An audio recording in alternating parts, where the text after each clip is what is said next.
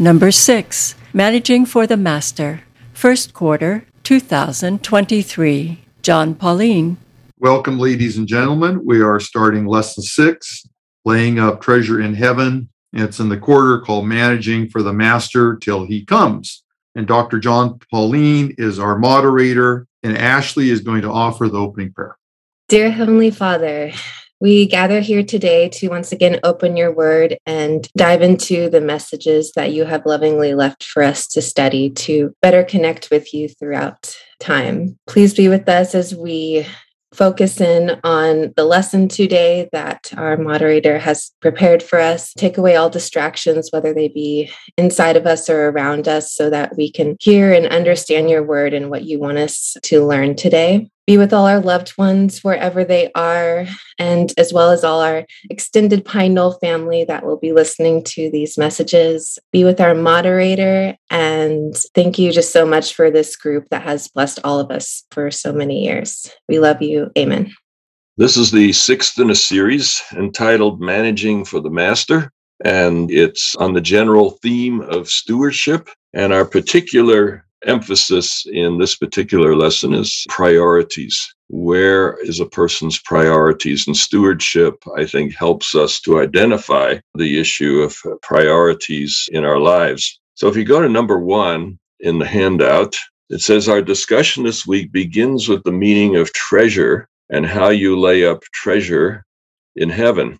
We'll follow that up with a number of biblical examples of people who laid up treasure in heaven. There's also a biblical example of how not to lay up treasure in heaven. And the lesson closes with some practical applications of the biblical material. So that's sort of the larger picture of what we're going to look at today. And there'll be a number of Bible stories illustrating challenges people had in determining what their priorities should be based on information God gave them. Now let's go to number 2 and Matthew 6 and verses 19 to 21. Do not store up for yourselves treasures on earth, where moth and rust consume and where thieves break in and steal, but store up for yourselves treasures in heaven, where neither moth nor rust consumes, and where thieves do not break in and steal.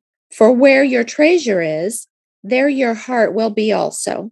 And so the obvious question here is, what do you think Jesus means by treasure? It's an interesting word, and I'd be curious what that word means to some of you. Lou. Could it mean like our time and our energy as well as our money and things that God has blessed us with? Okay, so you're suggesting perhaps it's a metaphor of something much bigger than just money. All right, Terry. Perhaps something cherished that takes our focus and energy. Okay, another metaphorical definition. Appreciate it. Bill? Yeah, I think it's just whatever we view as value. Could be anything, but whatever we consider of value, and that is a prime focus, that would be our treasure.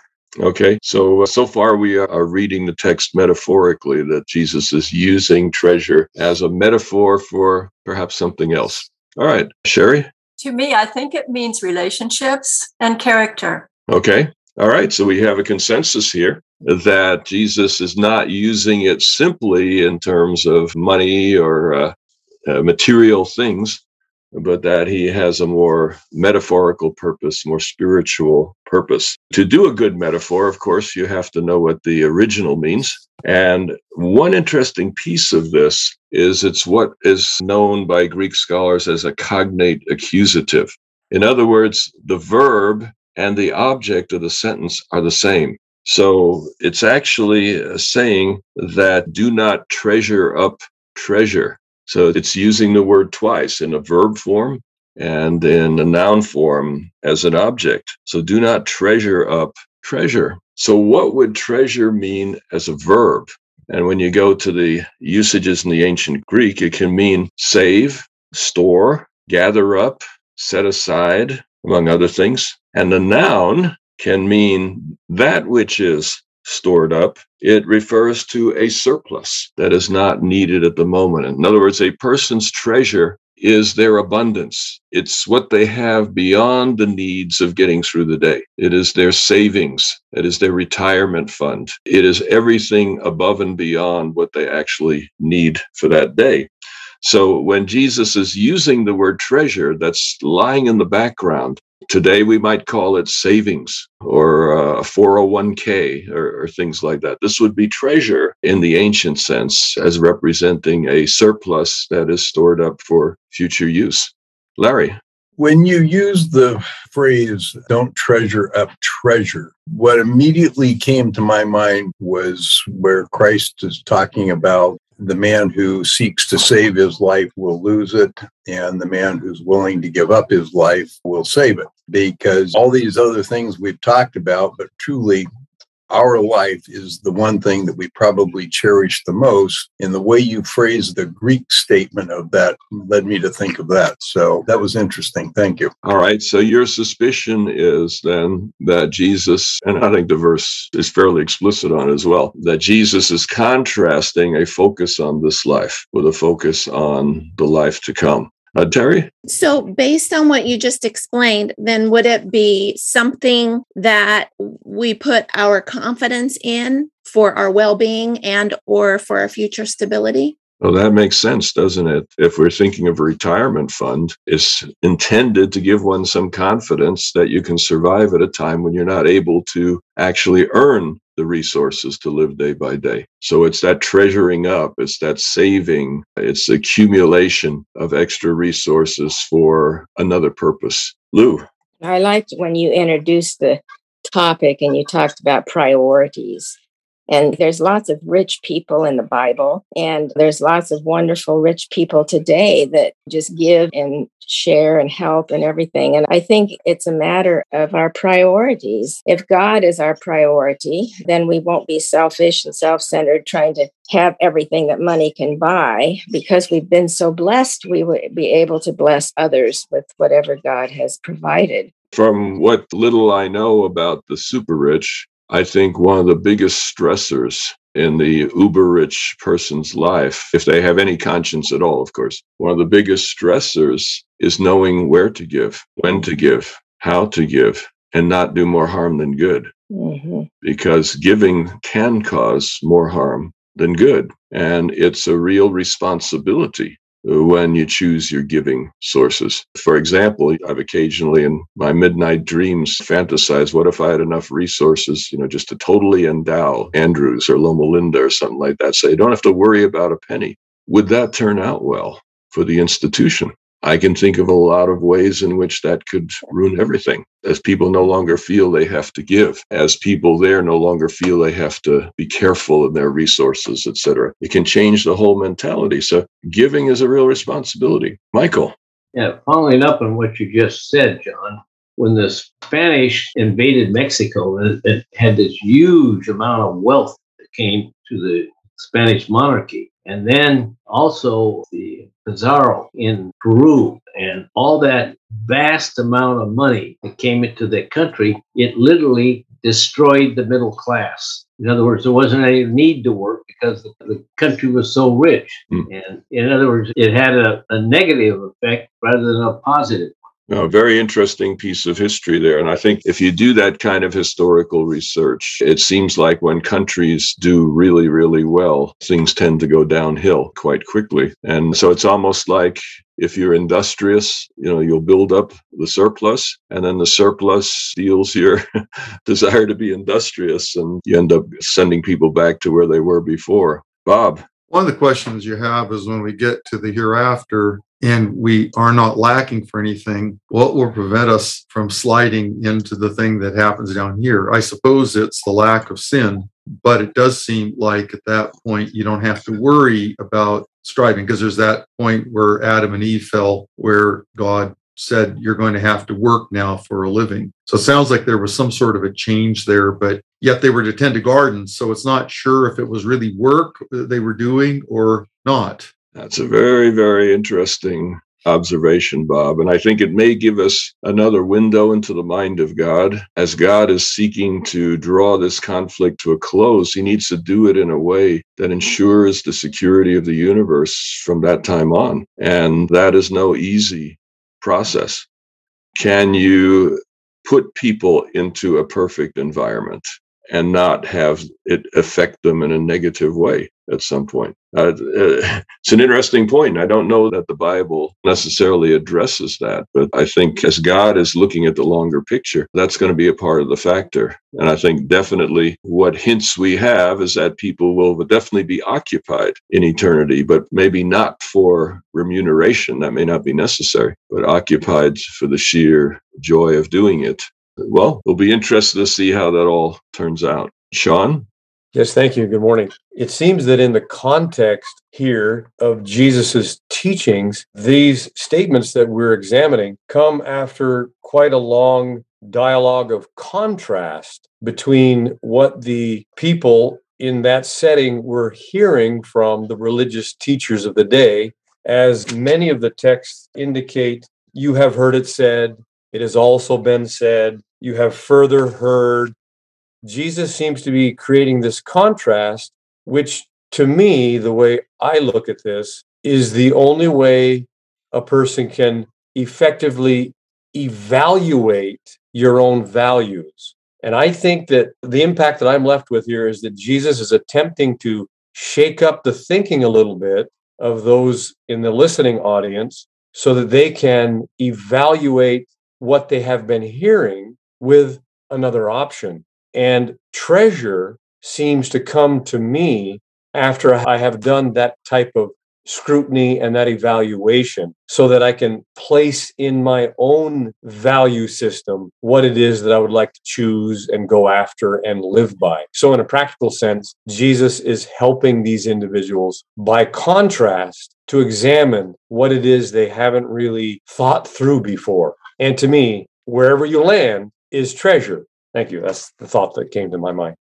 All right. Now, what do you think of the motivations, Jesus' motivational strategy in Matthew 6? It'll be better for you to lay up this kind of treasure rather than that. Is there room for selfish motivations in our response to God? Rita? I'm looking at the context of those verses in Matthew chapter 6, which is part of his Sermon on the Mount. And if we look at all the bits that he's been talking about prior to that, it seems to me that everything preceding it has been all about changing the mindset from me and I to something else, somewhere else, to a you're more important than me kind of idea. Because he's saying, don't do things to make yourself look big. Don't do things to impress other people, because you'll only end up being pulled down off your pedestal somehow or other. You're thinking maybe we wouldn't be correct in reading this as a selfish motivation, but rather he's simply saying where you direct your attention. Yes. A crucial thing. Yes, because all along God has wanted to restore that relationship between him and humans, and in fact with the whole universe. And he's saying, this is where your security lies. This is where your self-worth lies. This is where your significance lies. It's with me. God's saying it's with me in heaven, not anywhere on earth. You're not going to get any of that from anyone on earth, no matter how hard you try, no matter how much you compare yourself with others. It's interesting. The lesson has a comment that I thought was very much worth sharing for our consideration. It says, if we put our money, time, and prayer into God's work, we will become more interested in God's work than before. In other words, the treasure in the heart. You put your treasure, in this case, seeing it more as financial, but if you put your treasure into the things of God, it will have an impact upon you and you'll become more interested. And I've noticed that through the years in various institutions I've worked, that when donors invest in the institution, they become much more interested in the day-to-day operations of that institution. So I thought that's an interesting point. Larry? Couple of thoughts on that.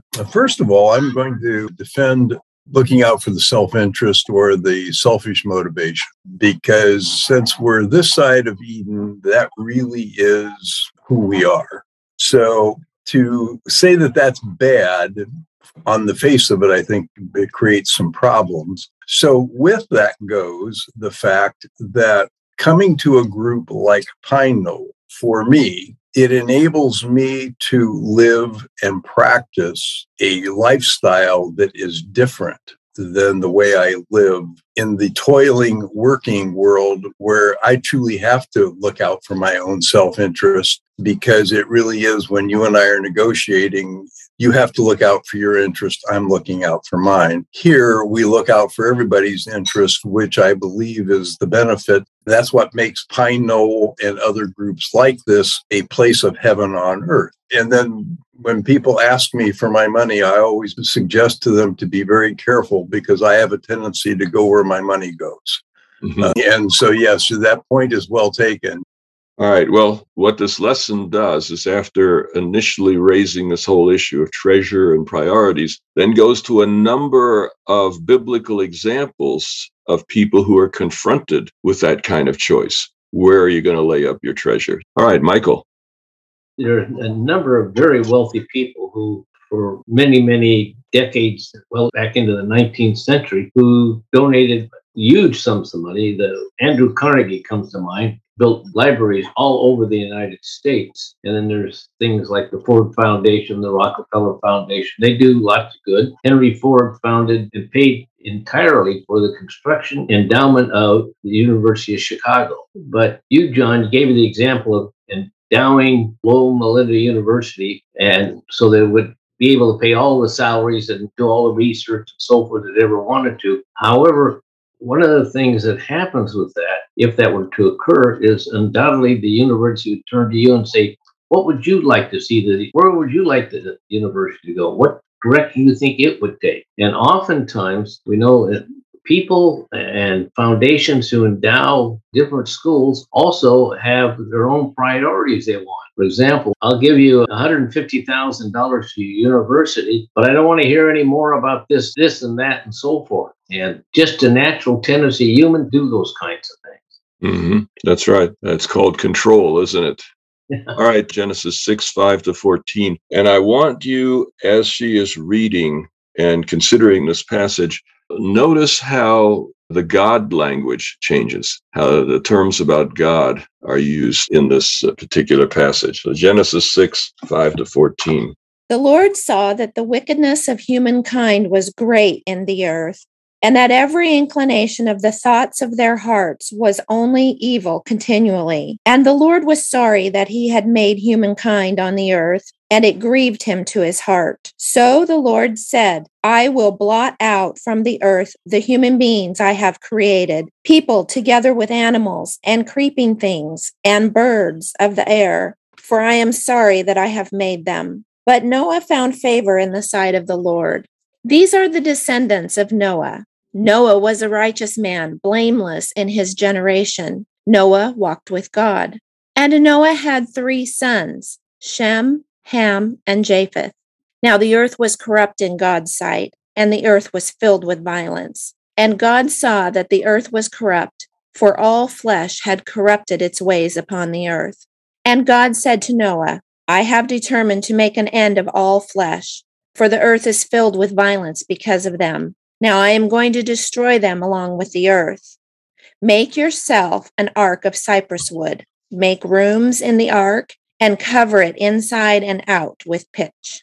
Did anybody notice the change in the God language in the middle of this passage? Do you notice that in verses 5-8, the Lord saw how great wickedness was? The Lord was grieved. The Lord said, Noah found favor in the eyes of the Lord. And then you go to verse 9 and on, and it says, Noah walked with God, and the earth was corrupt in God's sight. And God saw how corrupt the earth had become. So God said to Noah, etc. That's interesting, isn't it? And if you put the two stories side by side, you'll see that they're very, very similar. They touch on the same kinds of things. And if you've ever heard of JEDP, If any of you have ever done scholarly studies in the Bible, scholars have looked at passages like this and said, these must be different sources, that there was a Yahwist source, that's the J, or there's an Elohist source, that's the God. You see, same story is told, but God is called Yahweh in the one, and he is called Elohim in the other. So that's not anything for us to particularly do anything with here, but you'll notice frequently, especially in the early books of the Bible, things will be said twice, and that often it'll change the term of God. And it isn't impossible that sources were used. There's plenty of places in the Bible that sources are used. I don't think that should scare us at all. But when you really look carefully at a text, it's interesting the subtle things that you will sometimes see. We'll do that a little later with the story of the rich young ruler and discover that there's some fascinating differences between the way Matthew, Mark, and Luke tell the story. So here, what's wrong with the pre-diluvians, the people that were there before the flood? Before the flood, what were the problems here? Dan? The question that I have is, you say two sources. Writing occurred somewhere, Moses wrote things down around 1500 BC or somewhere in that time frame. Writing didn't occur that much earlier than that. So were these two oral traditions that were brought together? You say two sources, but what was it? Probably two oral traditions? Or do you think it was two writers that had written something down before this? Yeah, well, writing is much earlier than the time of Moses, actually. What is not so early is the alphabet. You see, the earliest writing was picture language, where you'd have a picture that would represent a word or a phrase. And this is typical of Egyptian language, the so-called hieroglyphics. But then language developed to cuneiform. And this is particularly common in Mesopotamia, where Iraq is today. And there, each character would represent a syllable. So you had a syllabic language called cuneiform. Alphabetic language is relatively late. So it's possible, if you put Moses, say, at 1500 BC or 1400 BC, we know that the Canaanites were using alphabet around that time. But Moses wasn't in Canaan yet, you see, and only arrived nearby fairly late in his life. So perhaps Moses' original writings were in the Egyptian word script, where each character represents a word. So that part we don't know. That there could be written sources is definitely true, because we know that the Egyptian writing goes back well before the time of Abraham, even, as well as Moses. So in the book of Genesis, you actually have 11 times this thing. This is the generations of. And there are tablets in the ancient world from this time where that phrase meant, this is the guy who owns the tablet. You see, or this is the guy who developed its production. This happens 11 times in Genesis, suggesting that there may have been a number of written sources that were used even by Moses already. That would have been possible. Larry? To me, this is an example of God including things that if there were two oral traditions or two written traditions and various groups believed one or the other, this is possibly an attempt to be inclusive and bring them together to say you're both right in how you're looking at this and trying to make the historical benefit as attractive to mankind as he possibly can.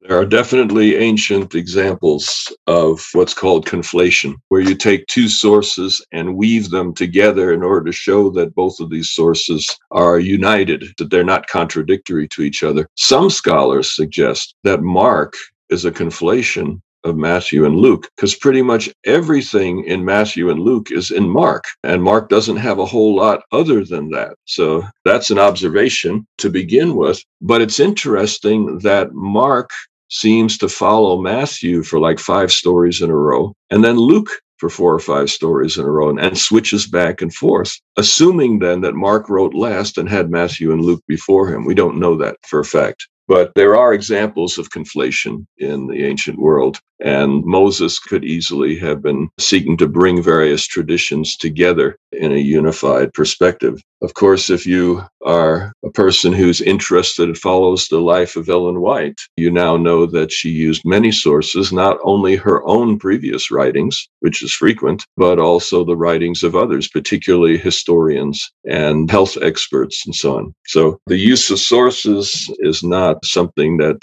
undermines the idea of God's revelation. God meets people where they are and sometimes inspires people to be good researchers. Now, in the Genesis story, God identifies two issues with that generation. The one issue is corruption, and the other is violence. And we think of corruption, Bob and Michael, you're usually talking about money, right? How people make deals, whether it's bribery or whatever, ways in order to get money illegally or inappropriately. Of course, violence is the harm that people do to each other. So in this civilization, this ancient civilization, God identified two reasons why that civilization was in need of coming to an end. But what was God asking Noah to do? As Noah comes into this situation, God calls him. And notice, first of all, he asks Noah to give up about 14% of his life. It would be like God coming to any one of us and say, okay, for the next 10 years, you're doing nothing that interests you, nothing that was ever important to you before. You're going to now do this for the next 10 years. 120 years, Noah drops earning his own way. He drops all of his interests and priorities, etc., to do this boat building thing. And if you've never seen a rainstorm and you're in a landlocked country and God tells you to build a boat, that's a sacrifice. That's kind of like, nobody's going to see any sense in this. I'm not sure I see any sense in this, but God is asking me to do it. So he's asking Noah to give up 13% of his actual lifespan, paying the cost, giving the time, doing the labor, buying, collecting materials. And as far as we know, had no help outside of his own immediate family. Probably why it took 120 years to build a boat. So God's call was a radical call to Noah. Bob? Of course, if you do a cost-benefit analysis, Noah got the rest of his life and he got the whole world with his kids. Mm-hmm. That's pretty good gain. He survived, yes. I mean, I don't know how much God told Noah what was going to happen, but if somebody came to us and said, look, if you build this boat, you will live. If you don't, you will drown. He'd say, where do I get started? So I don't know. Maybe Noah didn't know, but maybe God did clue him in that this is going to be your life, literally. If a ship is sinking, what is a lifeboat worth? Mm-hmm.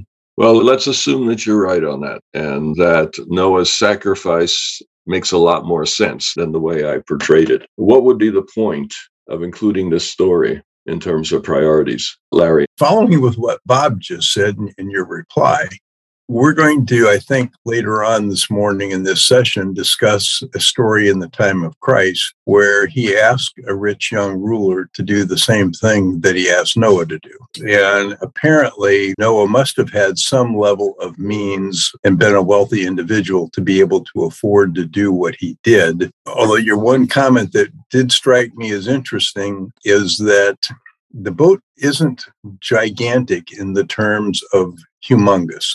It's a big boat, but 120 years, there may have only been 2 or 3 people working on that boat because an entire crew, it would seem, could have knocked it out in several years. So there has to be some other reason, but your comment just led me to think about the rich young ruler and Christ. So maybe whoever put these lessons together, maybe that's one of the things they're thinking about. He sort of gave everything. The question was raised whether there could be some selfish motives in making that choice, survival of him and his family, etc. But the point still seems to be, if your present life is just fine, you're still investing 120 years on a future that you only know is coming because you trust God. And so trusting God to put off the present pleasures, the present success, the present position for something beyond. That's, I think, a common theme in all these stories. Bob? There are many philosophers who have debated, and I just had read something this last week, that there are 2 points of view. One is short-term and one is long-term. That gets into even economics. And there are different schools of thought: eat, drink, and be merry, for tomorrow we die, or the other philosophy that plan for the future long-term and deferred gratification. So if you trust God, you have that philosophy. And I think you can point to a lot of people who have fled their original homeland for religious persecution reasons, like people who crossed in the Mayflower, people like that who we celebrate in our own history of this country. Those people, some of them didn't make it. A lot of them didn't make it, but they were looking for something better. And a lot of it had to do with their spiritual outlook on what they thought was the best choice they could make for themselves and their families. So is it selfish to want to go to heaven? Is it selfish to want to live in a better place? No doubt Noah was observing the corruption around him too. And he may have, in a sense, talked with God and said, what do you do when things get so bad? And so maybe he had some insight. We're speculating a little bit, but a lot of people have been martyrs who have felt that the better choice was to sacrifice their life, I think, like Larry went into earlier, rather than make the wrong choice. And it does become an individual choice, but I think one could reason and say, okay, there might be, I don't think it's selfish. I think it's just a long-term look. All of us who are spending time on this class, we're putting time, you could be doing something else, but we think that planning for eternity is very important. It's a very high priority for us. So I think there's a lot of people who make choices the best they can do at that time. Maybe it is Noah looking long-term at what would be important for he and his family because he sees the corruption around him. So he's not shocked that God has got to do something. I think you make a very interesting point. You mentioned the term delayed gratification. And I think people who study these things indicate that maturity is the ability to defer gratification. When you're a child, if you say to the child, do this and you'll get a graham cracker or something, if the graham cracker doesn't come within the first 5 minutes, there's no connection between the two in the child's mind. It has to be right away. But as people become more mature, they can save for retirement, even though that's a long way ahead. And you feel like I might never see that, but you still do it anyway. Maturity is delayed gratification. In a sense, I think the examples in the story are mature people who just went ahead and said, well, this is not going to be the best thing for me in the next 1, 2, or 5 years, but the long-term picture is important to me. And so we see Noah making that decision. Number 4 in your handout leads us to Genesis 12 and the story of Abraham. Genesis 12, verses 1 to 3. Now the Lord said to Abram, go from your country and your kindred and your father's house to the land that I will show you. I will make of you a great nation, and I will bless you, and make your name great, so that you will be a blessing. I will bless those who bless you, and the one who curses you I will curse. And in you all the families of the earth shall be blessed. All right, so Abraham is called by God with a promise of blessing. And the question is, what does blessing mean? It's a term we use all the time, bless the missionaries and colporteurs around the world. And so what on earth does it actually mean? And in the biblical sense, in the ancient sense, the root meaning of blessing is material wealth. That blessing comes when a person is in a better state, financially, a better state in their household, etc. But often in the Bible, the word blessing is used metaphorically. That the word that essentially means, you follow me and these good things will happen to you financially and so on. It's also spiritual, that there will be a blessing, meaning that just as you are enriched in material things that the word talks about, but it also means being enriched in spiritual things, enriched in relationship with God, enriched in the possibilities that come from God. And in Deuteronomy, you see the material side of it. God says, if you obey me, if you trust me, all these good things will happen. And they're all material, pretty much. You'll have more cattle. Your crops will do well. You'll be protected from enemies, protected from locusts, etc. So you see the material side of it. If you disobey, then all these bad things will happen and you'll lose more and more of what is going on. So through Israel, the material blessing can be seen in the promises of God. But how did God ultimately fulfill the blessing of Abraham to all the nations? The New Testament says that the blessing comes through the gospel, that the message about Jesus is the blessing that God was talking about with Abraham. Let's read Hebrews 11, 8 to 13. By faith, Abraham obeyed when he was called to set out for a place that he was to receive as an inheritance. And he set out, not knowing where he was going. By faith, he stayed for a time in the land he had been promised, as in a foreign land, living in tents, as did Isaac and Jacob, who were heirs with him of the same promise.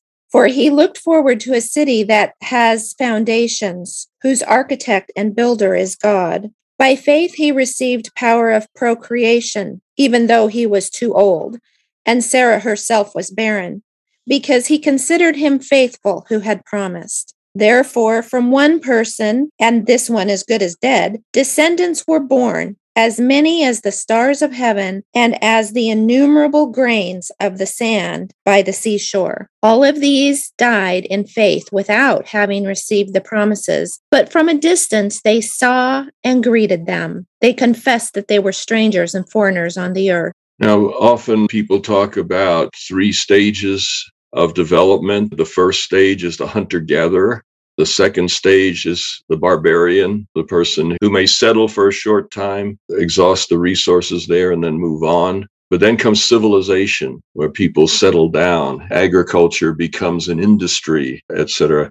Abraham was a civilized man, and he lived in Ur, the Chaldees, and then later on Haran. These were major cities in the ancient world. They had buildings. They had comforts, etc. God called him to leave that. He spent the rest of his life in tents. He stepped back to the barbarian stage. And we'll see later on with him and Lot, there's a little bit of that, I think, also in play as well. But Abraham left the civilized comforts of Ur and Haran. It was a place with lots of water and fertile soil. And through irrigation, people could become rich in a hurry, because agriculture was the way that people accumulated a surplus. If they were successful at agriculture, they would become rich. So Abraham left all those opportunities, went to a land that didn't have irrigation, didn't have canals, not enough rainfall, where Abraham needed to trust in God. And God blessed him materially. He and Lot, in spite of leaving the place where it's easy to get rich, they got rich anyway. So God's blessing would clearly be upon them in the material sense. But God was asking them to leave everything that they had. And Hebrews 11 says they died never seeing the promises. They never got to live in a city, because it says Abraham was looking to another city that is yet to come. So we can see that Abraham gave up a lot to pursue God's call, never fully saw the fulfillment of all these promises. And the patriarchs behind him, Isaac and Jacob, in a way had a very similar experience, because Jacob ends up in Egypt as a foreigner. So whatever they had going on in Canaan was no longer valid and alive. So all of the patriarchs died without receiving the promises, as it says, what was promised. Sean? While Abraham was living in a civilized context when he got this call, he was not at that time a great nation. He was told that through him, he would not only have land of his own, but that through him, he would become a great nation. My question is that selfish for him to move from one context to another, anticipating that he, his household, and his heritage would become this great nation? Now, yes, he never did. The author of Hebrews tells us he never did see that fulfillment. But is there selfishness in that motivation for him to move from a civilized world to this thought of, wow, I'm going to become a great nation? Well, this conversation, which is a good one, keeps coming up. It reminds me of Graham Maxwell's 3 types of obedience. The first type is obedience because you're afraid of punishment or you're eager to get a reward. And you see that in some of these texts. You see the language of it. We'll see in Hebrews 11 with Moses that he did what he did because his eye was on the reward. But then the second motive for obedience is pleasing God. And the third motive of obedience is to so embrace God's ways that what God is asking for becomes what you really, really want. And my suspicion is God will take it either way, that God is willing to accept us on any grounds that we would come. It's better for us if we embrace his ways as our own. But if the best we can come up with is, well, Lord, I'm scared to death, but I'm going to come anyway, God will say, all right, we can work on that later. Henry. I think that was a great comment, Sean. And I think we need to see it probably in the perspective that God continues to see us. Yeah, it may have been selfish for Abraham when he took the first step and when he moved forward. But he reached the point when he was ready to terminate the life of that descendant that was offered to him. At that point, it was not selfish anymore. At that point, the transition has occurred, and that is what God is waiting for us. He's not taking us because we are good. He's taking us because there is potential there if we keep trusting. So the first step can be in the wrong direction for the wrong motivation. And as many of us here, we probably don't even need to have the offer of eternal life. But you will continue to meet here every week to keep talking about the good God because it doesn't matter. Probably that was the first reason why we came here, the eternal life, the selfish motivation, but we're no longer clinging to that because he is worth it. He gave it to us or not. Deep stuff, Henry. Keep it coming. Thank you. Julie. If God had said, okay, Abraham, you're going to go to this country and nothing's going to come of it. And you're going to do this for me, but there's no promise whatsoever that anybody in the world is going to benefit like that, especially not you. And same thing, we're going to build this ark. We would probably say that they were pretty stupid for doing that. So there's a little bit of common sense, I think, in the fact that we can call it selfish, but there's a little common sense that you make a decision that makes sense and that God does something that makes sense. And he makes it clear that now, of course, there are a few times where God asks people to do things that didn't seem to make sense. But I don't know. I have a hard time putting the idea of selfishness into the concept of completely leaving your home and your family and going off somewhere where there's a great deal of risk for a belief in a God that you can't see. It's a very difficult thing, and I think most of us probably wouldn't do it. The other thing that strikes me is we think about these decisions that these two men made, and many others in the Bible, to follow God and to do something that was pretty radical and a lot of sacrifice. It wasn't a one-time decision. It had to keep being made over and over and over again. And then, of course, things changed and things got harder each time. And that person had to keep making them. Many years ago, I was a student missionary, and they taught us before we went out that there were like these 3 stages, that you went out and you had the honeymoon phase and everything was exciting because you were doing this great thing. And for various people, it would hit at other times, but then you hit this low where you had culture shock and everything seemed horrible and you didn't want to be there anymore and you wanted to go home and you didn't like the language and you didn't like the food, et cetera, et cetera. And then eventually, after several months, you would reach this kind of plateau state. These were student missionaries going out for a year. So you always had this idea that eventually you were going back. These guys didn't have that idea. And especially for Noah, he was between a rock and a hard place. He could stop what he was doing and not follow what God wanted him to and enjoy life right then and there. But the alternative of following what God wanted and living in a world with absolutely no other people but his family was probably not entirely enticing and appealing. But I think, like you say, the bigger issue was he's doing things because inherently God's plan is his plan. It's become part of his heart and his life, and he can see the good. So anyway, that was just some countering on that concept of it being a selfish thing. Yeah, I think we all realize that when it comes to motivations, we're all a mixed bag, aren't we? And at times there's altruism, at times there's selfishness, and at times they're woven together in a way we don't even realize. So I think you rightly warn us not to assume, the inner attitude of any of these saints in particular. But as we apply these stories to ourselves, to be aware that if we were walking in those same shoes, we would struggle, I think, with the issue of selfishness. And I suspect that they did as well, even if that's not featured in the way the story is told. Let's go to number 5. And Genesis 32, 22 to 31, it's a fascinating story of wrestling with the angel. The same night he got up and took his 2 wives, his 2 maids, and his 11 children, and crossed the ford of the Jabbok. He took them and sent them across the stream, and likewise everything that he had. Jacob was left alone, and a man wrestled with him until daybreak. When the man saw that he did not prevail against Jacob, he struck him on the hip socket, and Jacob's hip was put out of joint as he wrestled with him. Then he said, "Let me go, for the day is breaking." But Jacob said, "I will not let you go unless you bless me." So he said to him, "What is your name?" And he said, "Jacob." Then the man said, "You shall no longer be called Jacob, but Israel, for you have striven with God and with humans and have prevailed." Then Jacob asked him, "Please tell me your name." But he said, "Why is it that you ask my name?" And there he blessed him. So Jacob called the place Peniel, saying, "For I have seen God face to face, and yet my life is preserved." The sun rose upon him, and he passed Penuel, limping because of his hip. So the interesting piece here, I think, is the name change. What does Israel mean? What's the meaning of that term? And for the sake of time, let me just break it down for you. It's actually a sentence. The I at the beginning or the Y actually in the Hebrew could be the subject pronoun he, and then sar in the middle, the SR consonants. That's normally the word for prince. And so Sarah is princess.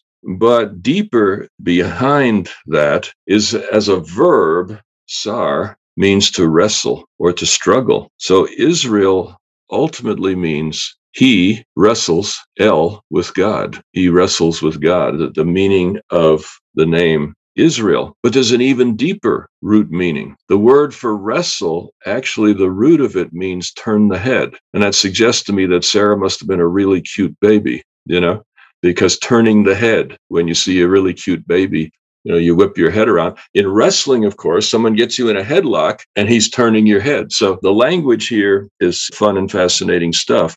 So at the root of God's spiritual name for Jacob is a reminder that he's someone who wrestles with God. He's not a passive follower. He's somebody who engages God and sometimes disagrees with God, as his grandfather Abraham did, as Moses later would do. So we see and hear God appreciating the fact that Jacob wouldn't give up, that even though he was overwhelmed by someone more powerful, he wouldn't let go. He wouldn't quit the contest. And so Israel at its root means someone who wrestles with God. And that's become the name for God's people in this world, those who wrestle with God, as opposed perhaps to those who simply ignore God. Livius. I just love that. Could we say that he turned his head towards God? That's a powerful thing to think about, the wrestling with God. I think the turning his head towards God is super, super powerful. You took it a step further than I did. That's good. I like that. Obviously, you have to be aware of the root fallacy, as linguists will talk about, where you just take the root and apply it everywhere. People who use a word aren't necessarily conscious of the roots, but knowing that root and how the word got to where it got, that is really powerful. And assuming that there's some sense of that in the text, that this was the moment when Jacob stopped turning his head toward himself and began to truly walk with God. Ashley. I think I'm just reminded of how counter that concept is to, I think, of a lot of maybe fundamental or historical views of God, where he's seen as like a unbending figure that you can't talk to or have like a personal relationship with, and that he's not genuinely interested in what you have to say. So it's just, very interesting that that's at the core of everything. Like you said, like the name that became his people that continued on until today, that concept is at the beginning of all that. Mm-hmm. Yes, thank you very much.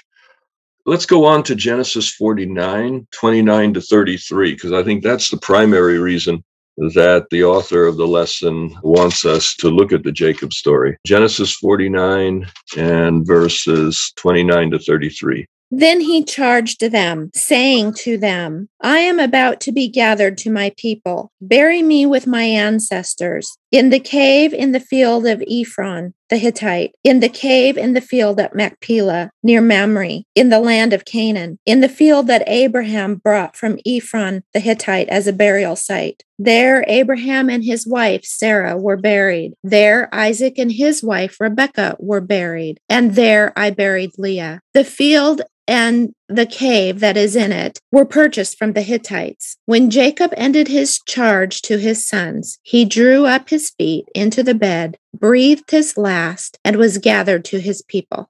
Turns out that Rachel and Leah were buried 20 miles apart. We don't want to get us distracted, but it's interesting. Jacob says, take me to the place where I buried Leah.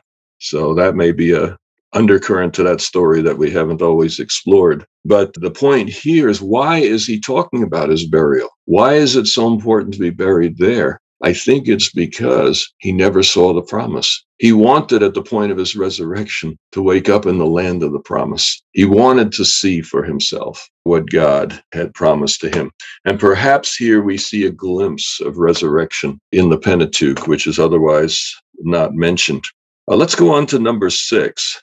And that's Hebrews 11, verses 24 to 29, the story of Moses. By faith, Moses, when he was grown up, refused to be called a son of Pharaoh's daughter, choosing rather to share ill treatment with the people of God than to enjoy the fleeting pleasures of sin. He considered abuse suffered for the Christ to be greater wealth than the treasures of Egypt, for he was looking ahead to the reward. By faith he left Egypt, unafraid of the king's anger, for he persevered as though he saw him who is invisible. By faith he kept the Passover and the sprinkling of blood, so that the destroyer of the firstborn would not touch the firstborn of Israel.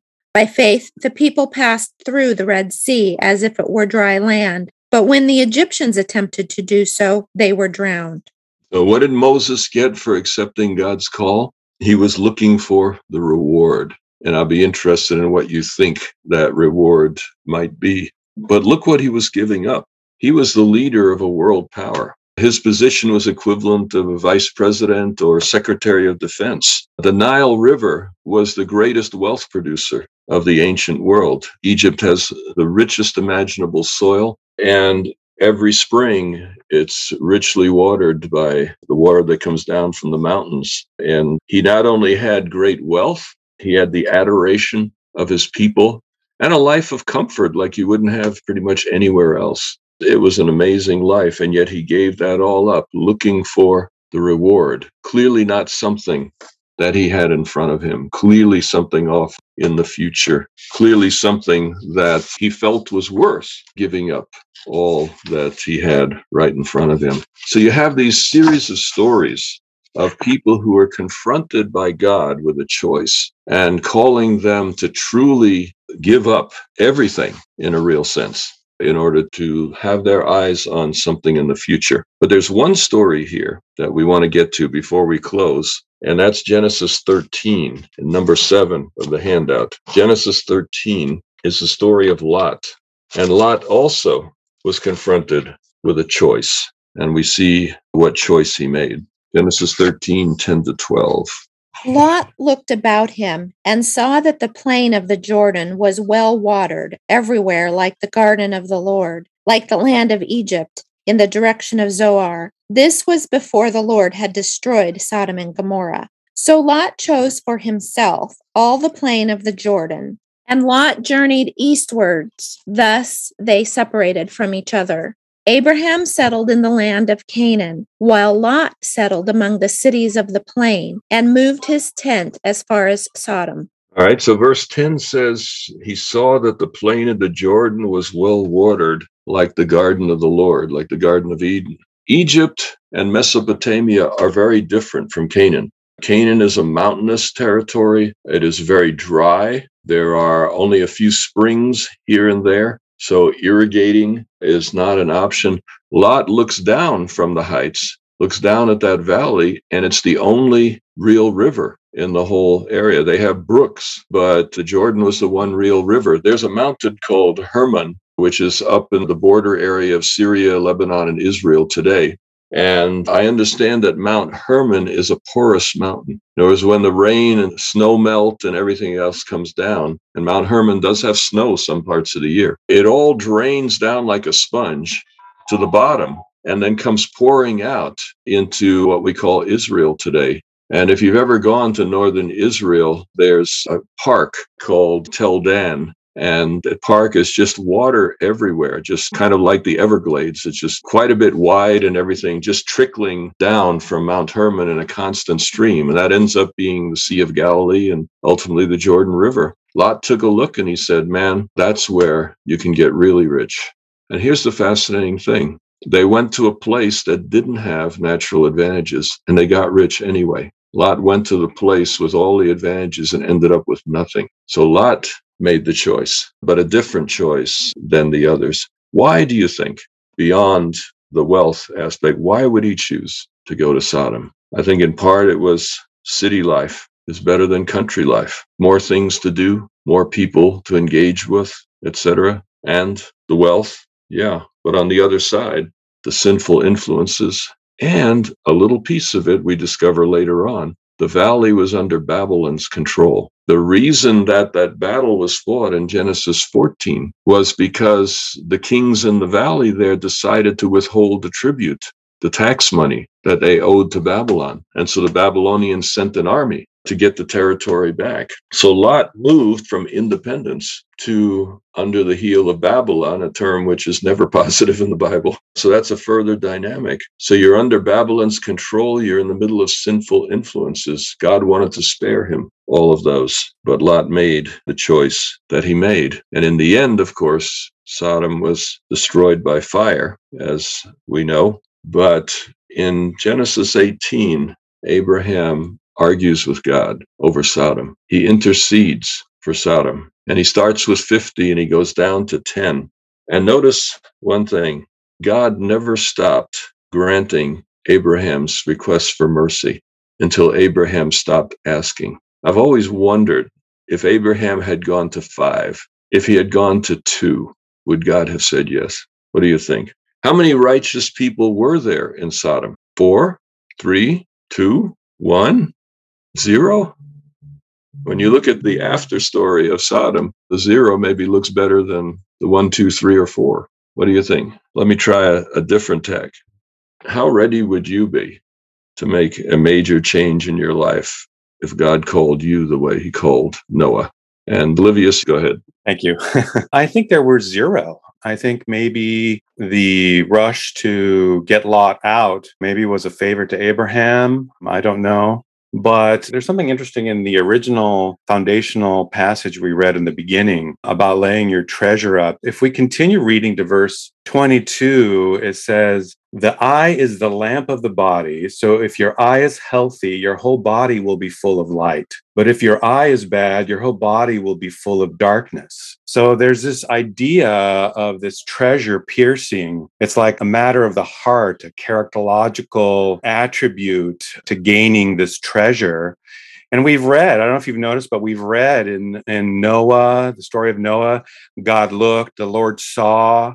Lot here, Lot lifted up his eyes and looked. So there's this piercing idea of maybe piercing into the soul. And even Lot's wife, it says, but Lot's wife behind him looked back. What does she look for? And she was turned into a pillar of salt. And I found this interesting rendition from the English Standard Version with this idea of turning into a pillar of salt. And Jesus says, remember Lot's wife. Whoever seeks to preserve his life will lose it, but whoever loses his life will keep it.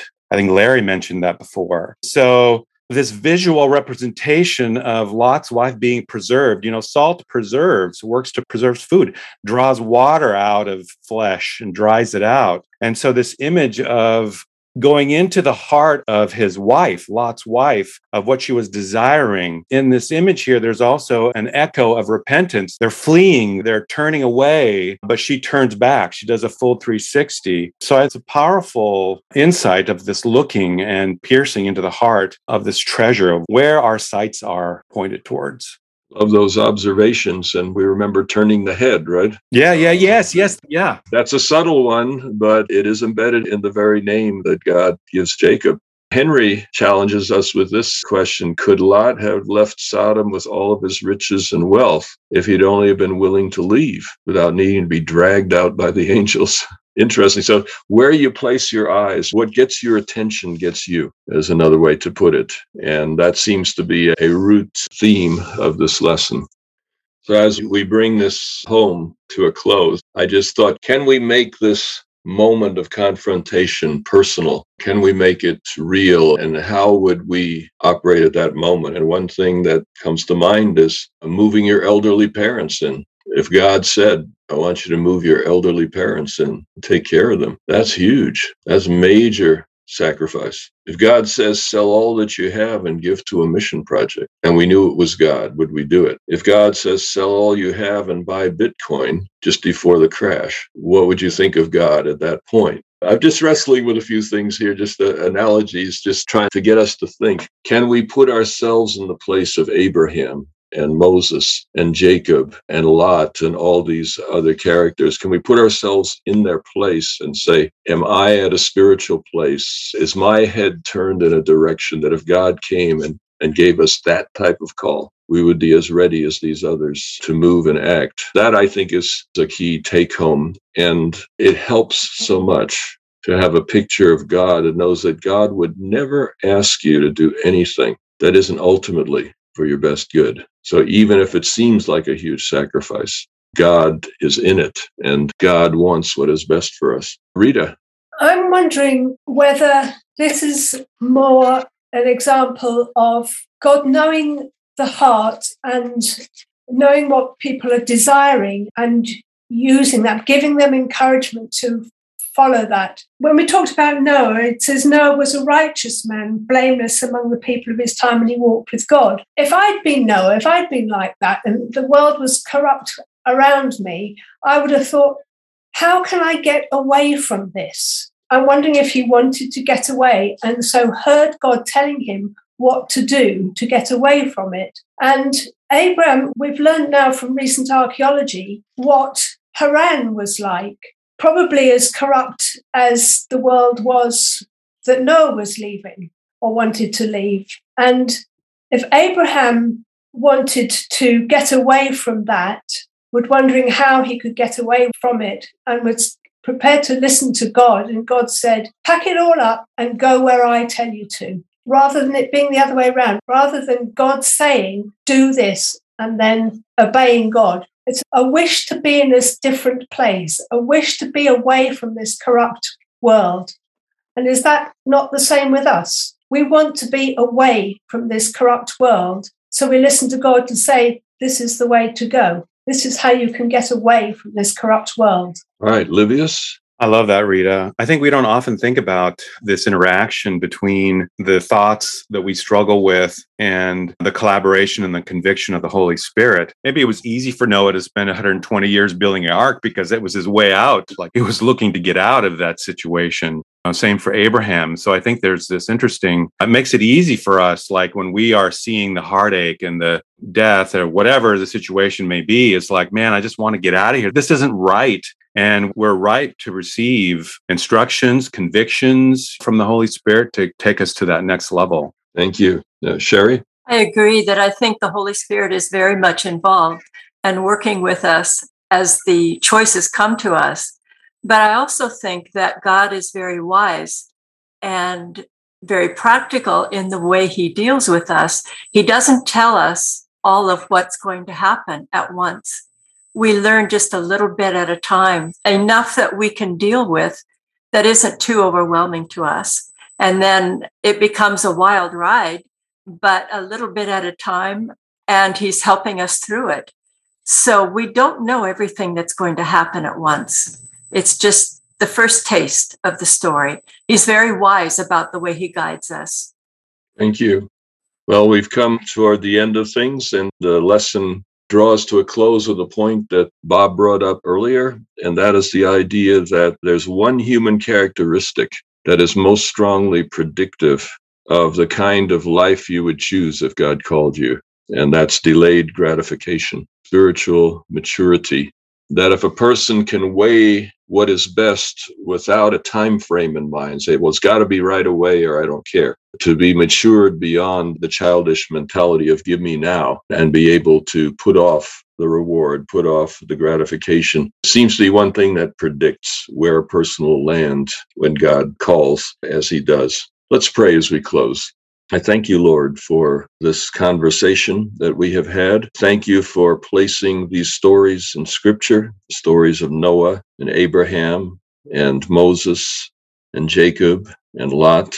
And as we look at these stories and see decisions that were made and consequences of those decisions, I pray, Lord, that you would grow our hearts in our knowledge of you and grow our hearts in becoming more and more like you and making mature, long-term decisions as opportunities arise. Be with us in the week to come, and may we know you better every day. I pray in Jesus' name. Amen.